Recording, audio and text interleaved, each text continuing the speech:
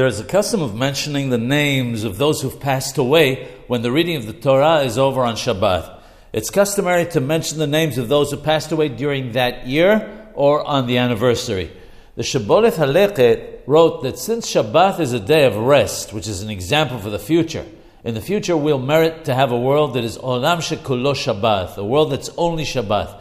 And it is a day where those who have passed away are not judged in Gehenna, in hell. It's appropriate to mention them at this time.